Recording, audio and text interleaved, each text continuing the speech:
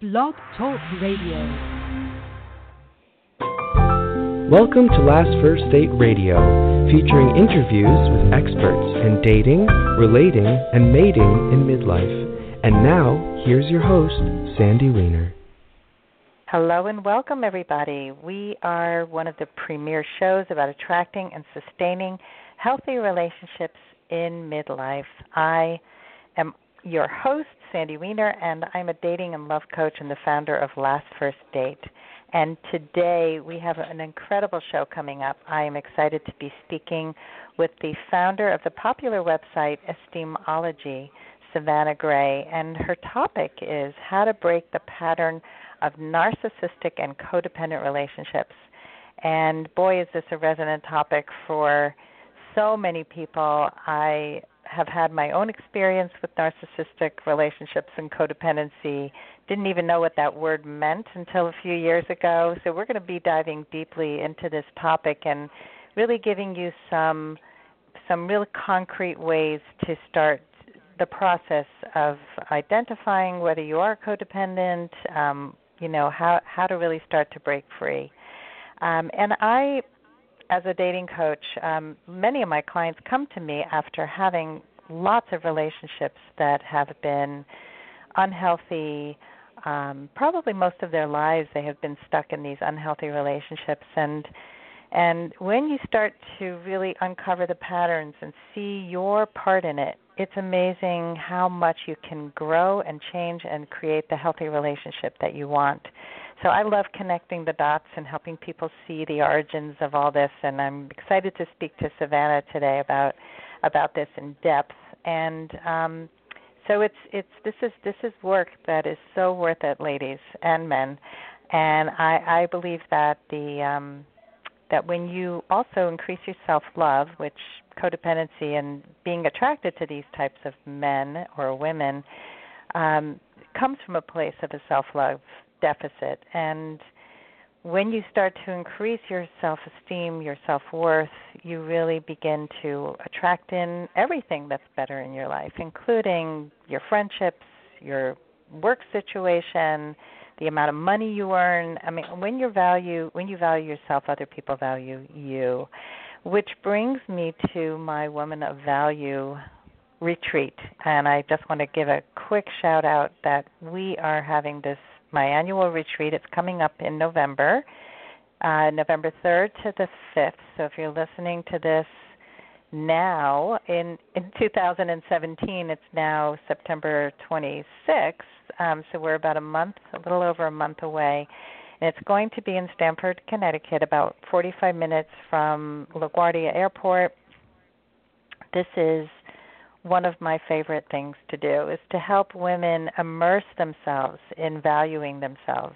It is a 3-day retreat, 2.5 days, where you start to identify your unhealthy patterns and you start to really learn how to embrace your self-worth and know what your needs are, know what your feelings are, know how to express them, know how to set clear boundaries at the beginning of a relationship, not 6 months in or 2 years in. And then you're going to learn how to understand men and communicate with them on day 2, and you're going to learn how to flirt like a woman of value. And I'm bringing in a man panel this year, which I'm really excited about. We're going to have real men so that you can role play with them and ask them questions and get feedback in real time. So this is going to be a life-changing event, and I will post the notes in the show notes about the retreat, so I hope that you will attend. And it's going to be intimate, so I'm only taking 15 maximum, and I like to give a lot of attention to the women who come. This is not one of those giant 200 people events where basically you get lost in the crowd. All right, so speaking of women of value, I'm going to share my Woman of Value tip of the week, and this week's tip is step number 12 in my 30 steps, and it is to be playful. Why be playful? Because when you're super serious all the time and you're talking about, the life events that are hard and all the things that are serious, you really can't connect deeply and authentically to each other in a way that feels light and fun. It's not all about the serious. And playfulness is also about flirtation. You might connect with somebody that you just meet, and things seem great. You're really connecting, and the person has your must-haves. But there's one thing missing, and that's that you're not really having fun together. And really, this is something that people underrate in their lives in general. I find that when I assess a client for the first time and we look at all the parts of their lives, the part about fun and recreation gets kind of left off. And we need to give ourselves playfulness and fun, and we need to have it in our relationships. It's really what connects us and helps us to thrive. So make sure that you bring play into your life, into your daily life, but especially into your dating life. And one last thing before I bring Savannah on is that if you are not yet a member of my private Facebook group, please join me right after the show. Go to Facebook and join Your Last First Date. That's the name of the group, Your Last First Date, and you have to be approved, and you have to be a single woman over 40 to join, and it is an amazing, amazing group. We have about 2,000 members now, and we deal with the topics like we're going to be speaking about today, and women can come on and talk about the struggles and the triumphs that they have, the ones who are in relationships and what they're doing to succeed. So it's a fabulous place, and you get a lot of me in there too.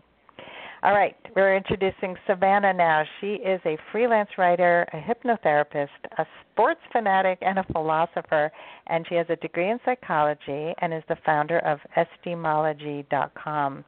This website is dedicated to educating and healing survivors of abusive relationships. And Savannah is working on an online course that's geared to helping people overcome their codependency. So join me now for episode number 273, How to Break the Pattern of Narcissistic Codependent Relationships. Welcome, Savannah. Hi, Sandy. Thanks for having me. Of course. Thank you for being on the show. So let's start with you. I like to always know what motivates people to do the work that they do. So can you tell us a little bit about what brought you to studying codependency and narcissism? Well, I think you nailed it in the intro there. Like most people, I was involved with a narcissist for 10 years. And as I went looking for what's wrong with him, I found out there's something wrong with me. And, that was the big riddle of my life. Why is everything always following the same pattern? Why do I keep attracting the same kind of men, the same kind of circumstances? So as soon as I found out what was wrong with him, I also found out what was wrong with me. So how did you do the work that you did?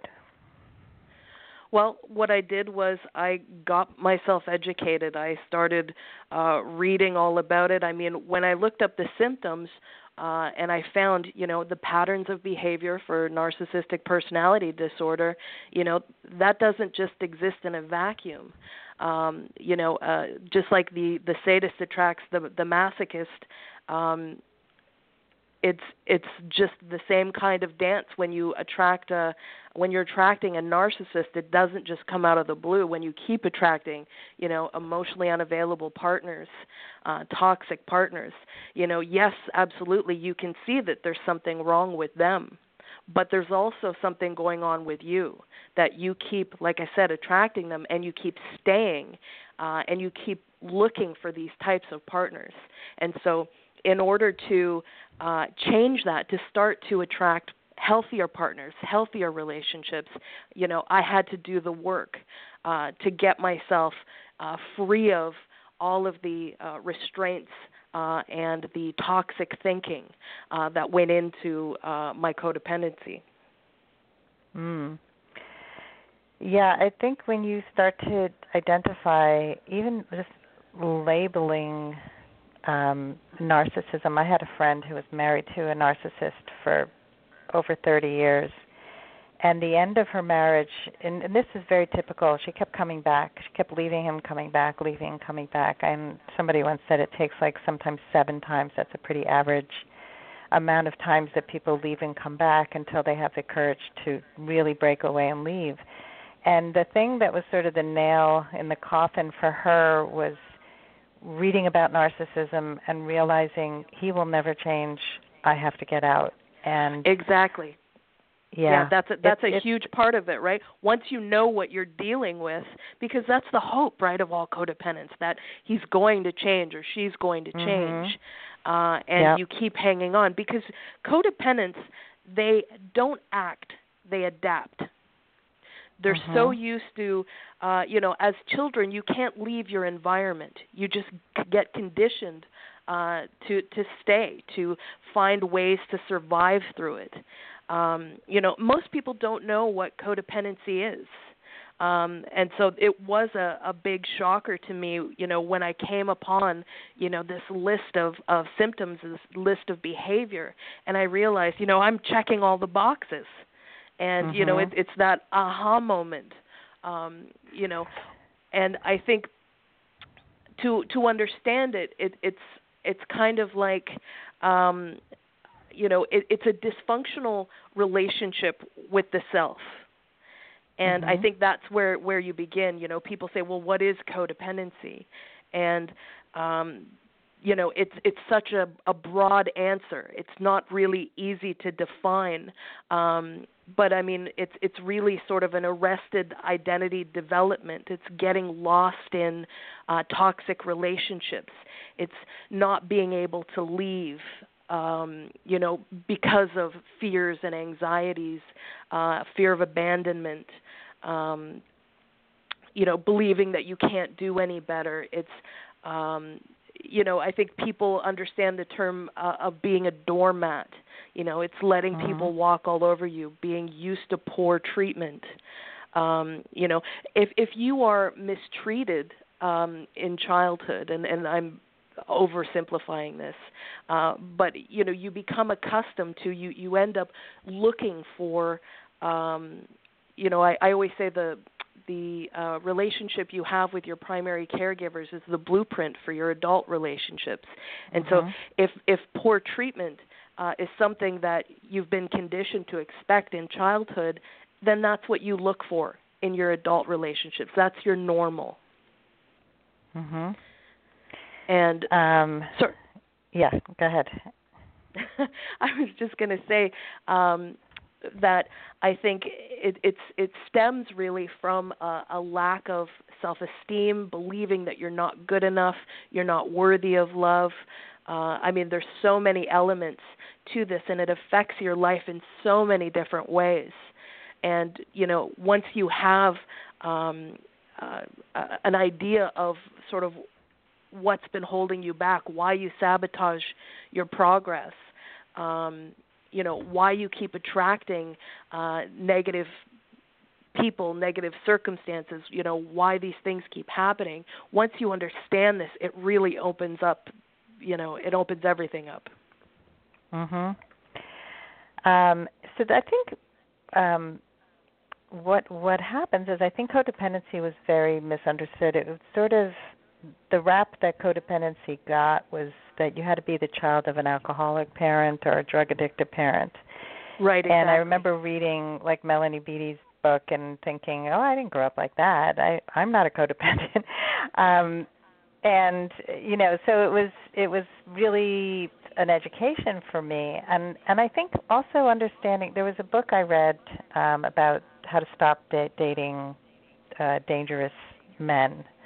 And this is by Susan, somebody I forgot. Now I'm blanking.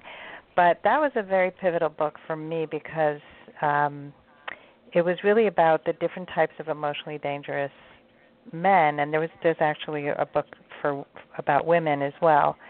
But part of what that book did was it helped me to see not only the line in the sand about who was emotionally dangerous to date or be in a relationship with, but also the causality. What made us really not understand what normal is.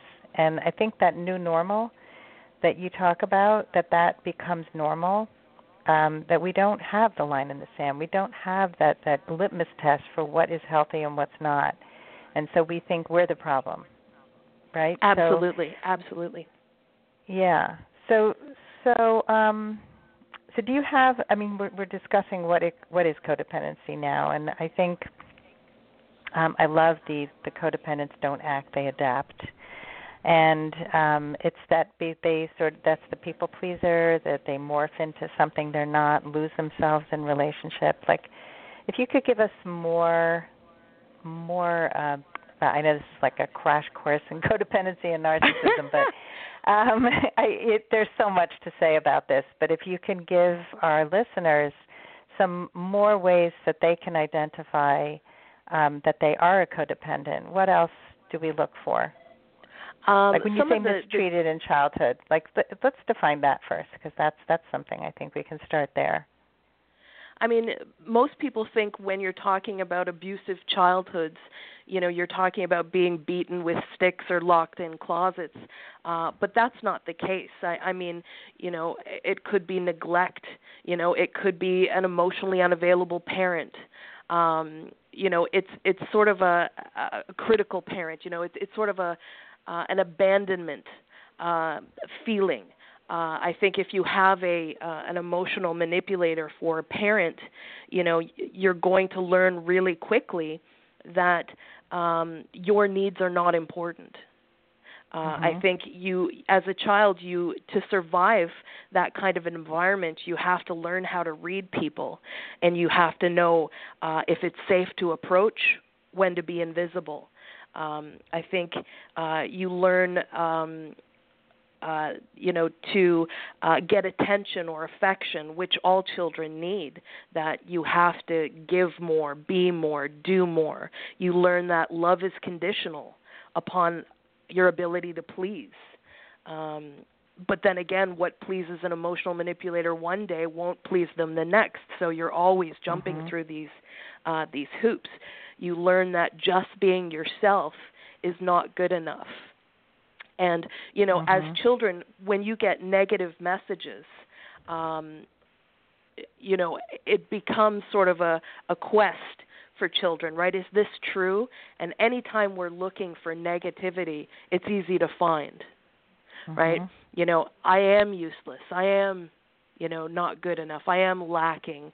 My sister is better looking than me or smarter than me, or, I think for me, I had a very critical mother who was not emotionally present. And so as a child, you're going to internalize this, because children have this amazing ability to make everything their fault.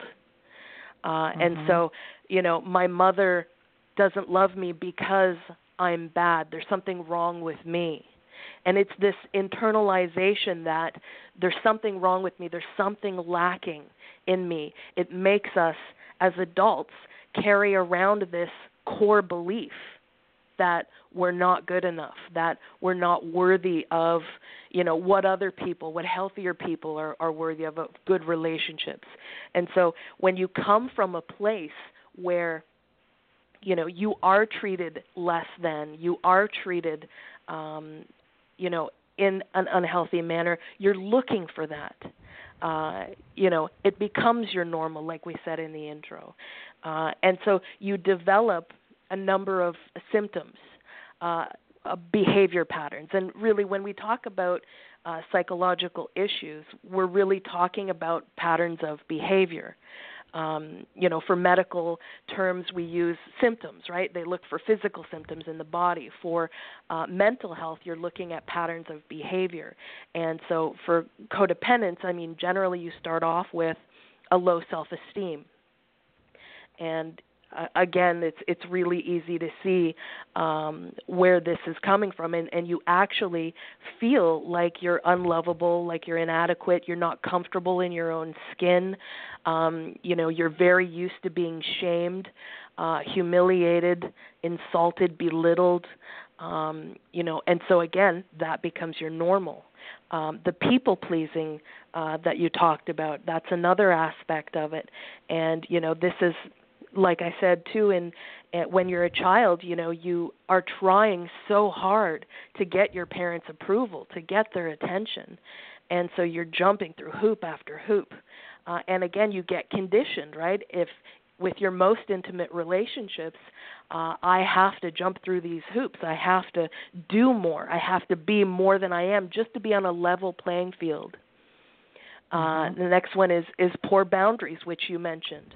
And emotional manipulators don't like boundaries. They want to be able to behave, however they want. They want to be able to take advantage of you. They want to make you responsible. They don't want you to have any autonomy. They don't want you to stand up for yourself. And so as a child, you never learn what boundaries are. And as a result, you feel responsible for other people's behavior. You feel responsible for their mood or their feeling. And an emotional manipulator wants that. They want you to feel responsible for them. There's no better way to manipulate someone, right, than to make someone else responsible for, your whims.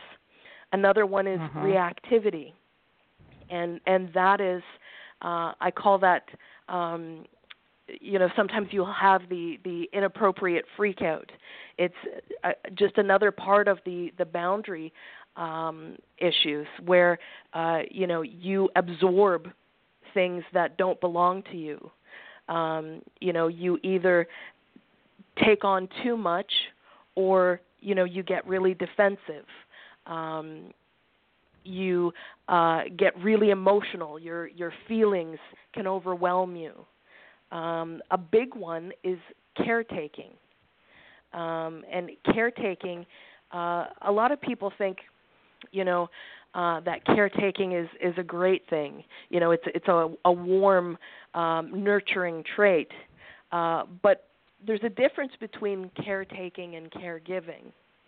And caregiving is something that most people will do in their lifetime with, their children or their elderly parents, and that's just, taking care of someone because they're not able to do it themselves, out of love with no expectation. Caretaking is really about control because the codependent feels so inadequate. They have to do more, give more, be more, like I said, that they try to become indispensable to their partners. They do so much for them that it gives them the illusion of control. And so they actually seek out people that need fixing. They like that or need that role as the rescuer because that's their only level of power. Another one is communication problems. So many codependents, they just have such a problem communicating. And again, this stems from not being able to freely speak about your needs or your wants as children. So they're afraid to rock the boat. They're afraid to, speak out to anger their partners, to, they're so used to walking on eggshells and keeping everything in. The only healthy form of communication is being direct. And if you can't speak to your partner and indicate to them, this is what I want, this is what I need, it's never going to be a healthy situation for you. You're always going to be that eggshell walker. And I think it's really important that codependents learn how to be confrontational, and I don't mean that in a negative, assertive, aggressive way. I mean to not be afraid of confrontation. If something needs to be said, then they say it. And if you're with a partner where that's going to evoke some kind of anger, that's a huge red flag. And it's one of the symptoms, right, of codependency is not being able to speak in a healthy manner. Another one is dependency. I mean, codependents, they fear abandonment. A lot of times people will say, "Well, why do you stay? Why didn't you just leave?" That's a big one. Because I mean, anytime they're talking about it, they'll list, a ton of relationship crimes, and everybody will say, "My gosh, why didn't you just go?" And there's such a fear of abandonment, and that's one of the big reasons why they stay. And again, like we said at the beginning, is that they're so used to adapting to negative behavior, to their relationships not feeling good, that they will stay. And so a lot of times codependents, I won't say generally, because it's probably about 50-50 of the codependent eventually leaving, but a lot of times the emotional abuser will leave once they've found someone else. And so the codependent is left in a state of shock because they're so dependent on that toxic relationship, and suddenly there's no one else to focus on. They're so other person focused, and their identity is so enmeshed in the relationship that they don't even know who they are. And another symptom would be denial. They think they are so giving and loving, and this was a big one for me. I didn't think there was anything wrong with me. I thought I was just a kind person. I thought, I was just warm and nurturing, and and so when I did see these lists of symptoms, I was, it was like a huge wake-up call. I hear you on that one. I was positive that it was not me at all. Like, I've compromised. I did all the good stuff. I took over when he fell apart. I'm like, oh yeah. You became indispensable. Yeah. And all these things that you mention, and boy, I have a million stories about each one of them. And I was just thinking about a woman whose husband was a narcissist, and after 40 years of marriage. I mean, they were married a really long time. They were on a vacation, and he said, I don't think I love you anymore, but I'm not sure if I want a divorce yet. I'll get back to you on that. Just like, what? And she called me up, hysterical, crying. I can't believe he said this to me. And I said to her, well, what do you want? And she really couldn't answer that. She had never really looked at what did she want. It was always, what did everybody else want? And that was like a huge turning point. And it's been probably, 7 years since the divorce, and boy, is that she ended up going to therapy and figuring out that she had to work on her codependency. She got so much stronger, and she was the one who just said, listen, I don't want to be married to you anymore. And he said, what happened to you? Like, you turned into a different person. I don't like who you're becoming. Meanwhile, he was having an affair and remarried a month after the divorce was final. But that's a whole other story. And so it's it's a long process for people to start rebuilding self-worth. And so what are some of the steps? We don't have time to go into. I think it's pretty obvious why the narcissist and codependents are attracted to each other. Maybe briefly talk about that, and then we're almost at the end, but we can go a little bit over and just to talk about some steps people can take to manage the codependency. So let's just go through just quickly, why do codependents attract narcissists? How much time have we got? We probably have 10 more minutes. Oh boy, we could do hours on. I know. On the next sort of understanding the magnetism between the two and how they feed off each other. I think if you could give a really brief, and then people can go to your website for more information. But just want to touch on that, and then really I want to go to how people can manage codependency and start to take some steps to get healthier. Well, I think that both the narcissist and the codependent are obsessed with the relationship. They're both there's a lot of similarities. I think they're both doing this dance where one is constantly overgiving and one is taking, one is parasitic, one is looking for resources to exploit. I think they both, they both sort of just become about this relationship. In a healthy relationship, you'll see that people have separate lives, separate friends, separate activities, separate hobbies. With a codependent narcissistic dynamic, it's totally involved to the point where you are no longer hanging out with friends, you're no longer doing what you enjoy doing. You become preoccupied with meeting having your needs met if you're the narcissist, or meeting your partner's needs if you're the codependent. It's a complete sort of domination, submissive sort of power play. It's total passivity on the part of the codependent and total dominance on the part of the narcissist. I think each are trying to change the other. And I think that for a narcissist, what they're looking for is, I always sort of talk about it like it's a monster. This is how narcissists explain it to me, where this monster constantly needs attention and admiration, and so they're constantly looking to feed off of someone. It's an exchange of energy, but it's always one way, right? The energy sucker.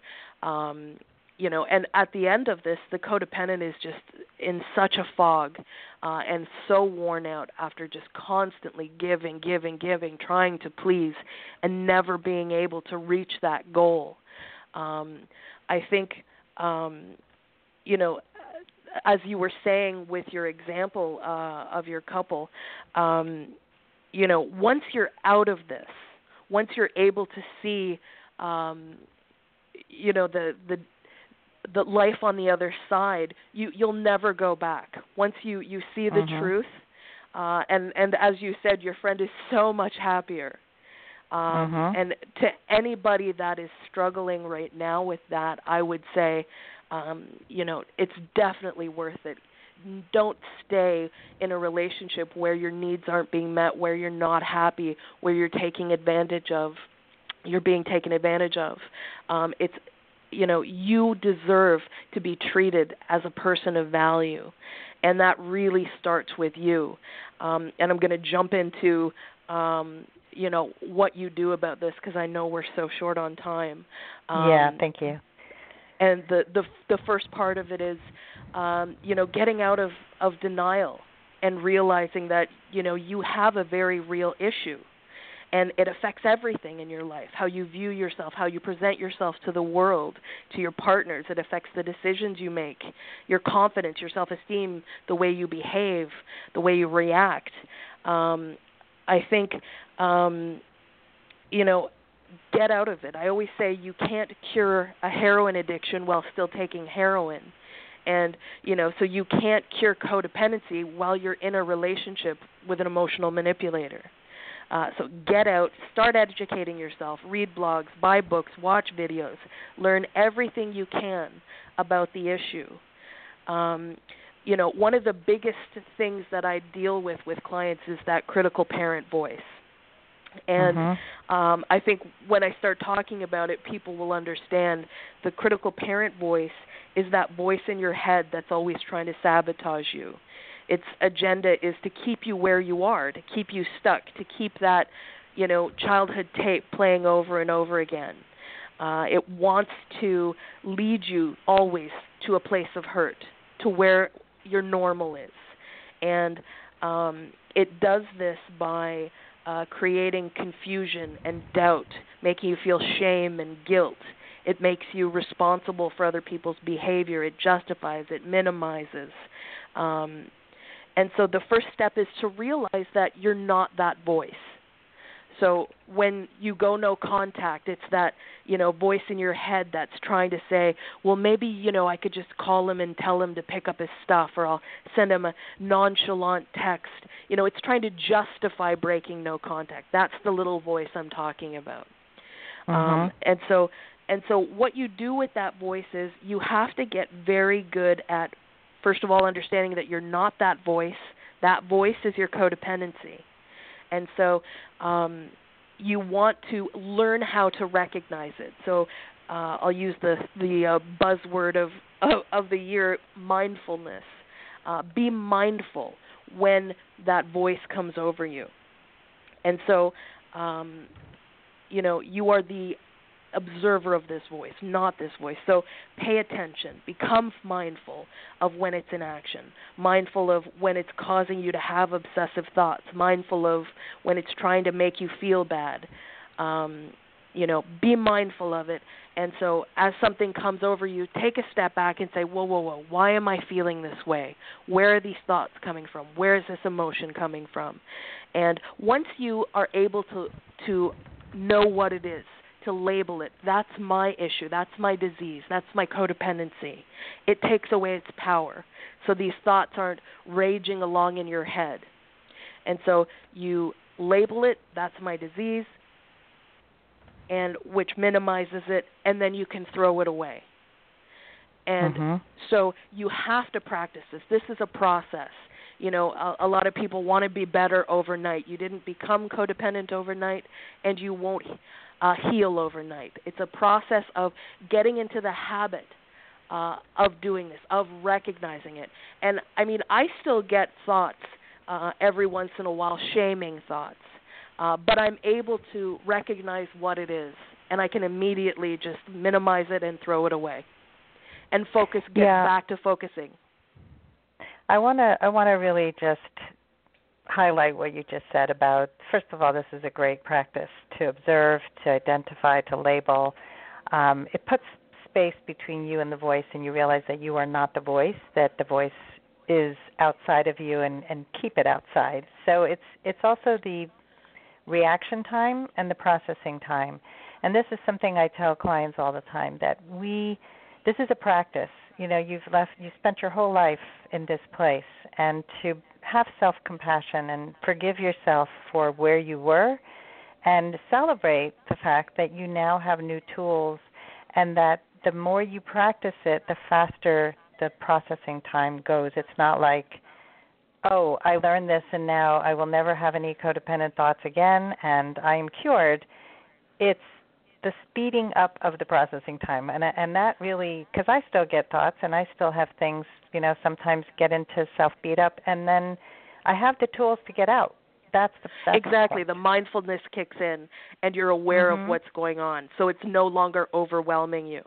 And you're absolutely right. I always say, the subconscious mind learns through repetition, just like if you're a musician. If I hand you a guitar and I say, play me a song, you're going to look at me like, I don't know how to play this, but if I give you a month and you keep practicing and practicing, that's the key word there, practice. Eventually you'll get it. And just like this behavior, the more you do it, the more it becomes ingrained inside of you, and you're able to, not let it overwhelm you. Very quickly, another one is the pass back, I call it. And this is where, when people are coming at you with their negativity, with, wanting you to take responsibility for them, they want to blame you. It's part of the boundary control where you realize, okay, I'm going to be like Teflon because this is not about me. This is about you. Your behavior is about you, not about me. I'm not responsible for how you feel, how you behave, and that's a big one for codependence. Quickly, I just want to share a really quick one on this, sure, because this is something growing up with narcissism. The other day, my mother called, and she was speaking to somebody else on another phone and didn't even answer the phone. She just took it off the hook and was talking on her cell phone to somebody else. And then she got on the phone. And I've talked to her about this many times, that I really don't want her to pick up the phone if she's not available to talk to me. I'm not going to stay on the other phone waiting. So her response was, "You're so sensitive. You're too sensitive." And my old me would have just gotten angry, but the new me said, "You know what, Mom, you're right. I am sensitive about this issue, and I don't feel respected when you don't hear me." And that's a perfect example. Yeah, it's a perfect example of learning how to be direct and indicating your needs and your wants. Perfect. Yes. Yeah. And it's something, again, these are behaviors that you have to learn. You have to keep practicing. Absolutely. And it's taken a long time for me to get here for sure. Absolutely. It's not something you learn overnight, like we said. It is something that you have to learn. The last part of this is you have to teach yourself things that you were not taught as a child, like creating and enforcing boundaries, how to communicate effectively, not being afraid of conflict, how to express your needs and wants, removing toxic people from your life, building your self-esteem and your self-worth, and learning that your identity, your self-worth doesn't come from other people, right? They don't have your self-esteem, so you can't get it from them. And that's really sort of the, just a quick, look into a lot of the behaviors and the way out of it. But you're right, it's absolutely a process, and it takes a while of just repetition of the healthy behaviors. Yes, absolutely. We're going to get cut off in about 4 minutes, so I don't want to end without letting people know how to get in touch with you. This is such an important conversation. I wish we had 5 hours to talk about this, but people can definitely go to your website to learn more. Definitely read up on this. This is such an important topic. So thank you, Savannah. Tell people where they can find you. Great. I'm at www.esteemology.com. I am currently working on, like she said in the beginning, an online course. I am a coach, a relationship coach, a codependency coach, and you can find all of that information on my website. Awesome. Well, thank you again for this amazing conversation, Savannah, and for doing this incredible work that you do. Oh, you're most welcome, Sandy. Thank you. You're welcome. And thanks, everybody, for listening today, and I hope you go on your last first date very soon. Have a great day.